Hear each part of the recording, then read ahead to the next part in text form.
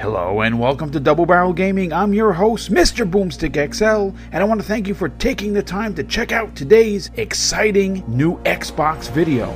Goodwill, trust, and strong confidence in the Xbox brand has been riding high since the Game Awards in 2019. Of course, there they had the surprise announcement of the Xbox Series X and Senua's Saga Hellblade 2. Since then, Team Green and the entire Xbox fanbase has been riding a high that seemed like only great news would be coming from just about everywhere. Heck, even the mainstream gaming media was putting out article after article with only awesome things to say because, quite frankly, there was nothing but good news to talk and write about. 2020 was not without its controversy. In fact, the May Xbox event that I gave a strong and solid 8.5 was criticized for the lack of Xbox Series X gameplay, but did so after a ton of games were shown that would be releasing in 2021. The July showcase had its own cluster, with Halo Infinite being shown off without ray tracing and what was being called last generation looking graphics. With that said though, the show still received an 8.5 out of 10 from me because of all of the new first party IPs that myself along with everyone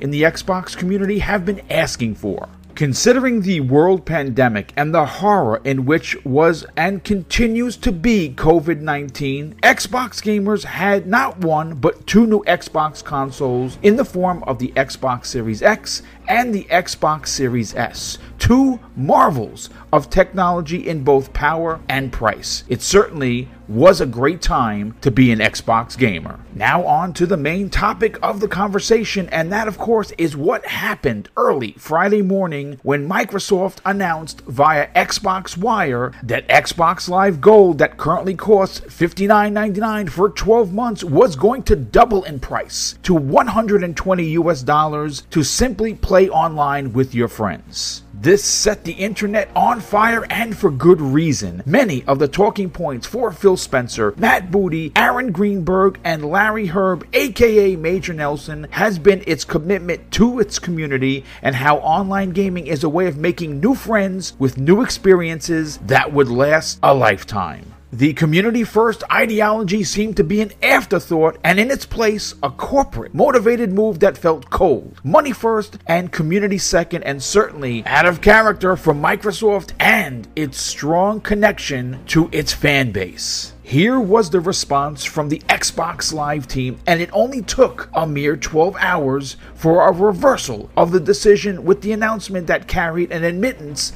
of wrongdoing. We messed up today, and you were right for letting us know. Connecting and playing with friends is a vital part of gaming, and we failed to meet the expectation of players who count on it every day. As a result, we have decided not to change Xbox Live Gold pricing. We're turning this moment into an opportunity to bring Xbox Live more in line with how we see the player at the center of their experience. For free-to-play games, you will no longer need an Xbox Live Gold membership to play those games on Xbox. We are working hard to deliver this change as soon as possible in the coming months. Now on to the question of this video. Has the gaming community lost faith and, more importantly, trust in Microsoft, Xbox, and its leadership once again? The easy answer is absolutely not. There has been more goodwill and community-first interaction with Phil Spencer, Aaron Greenberg, and Larry Herb than all of Sony and Nintendo's executives combined. I say this because there was a change that, considering the size of Microsoft, was swift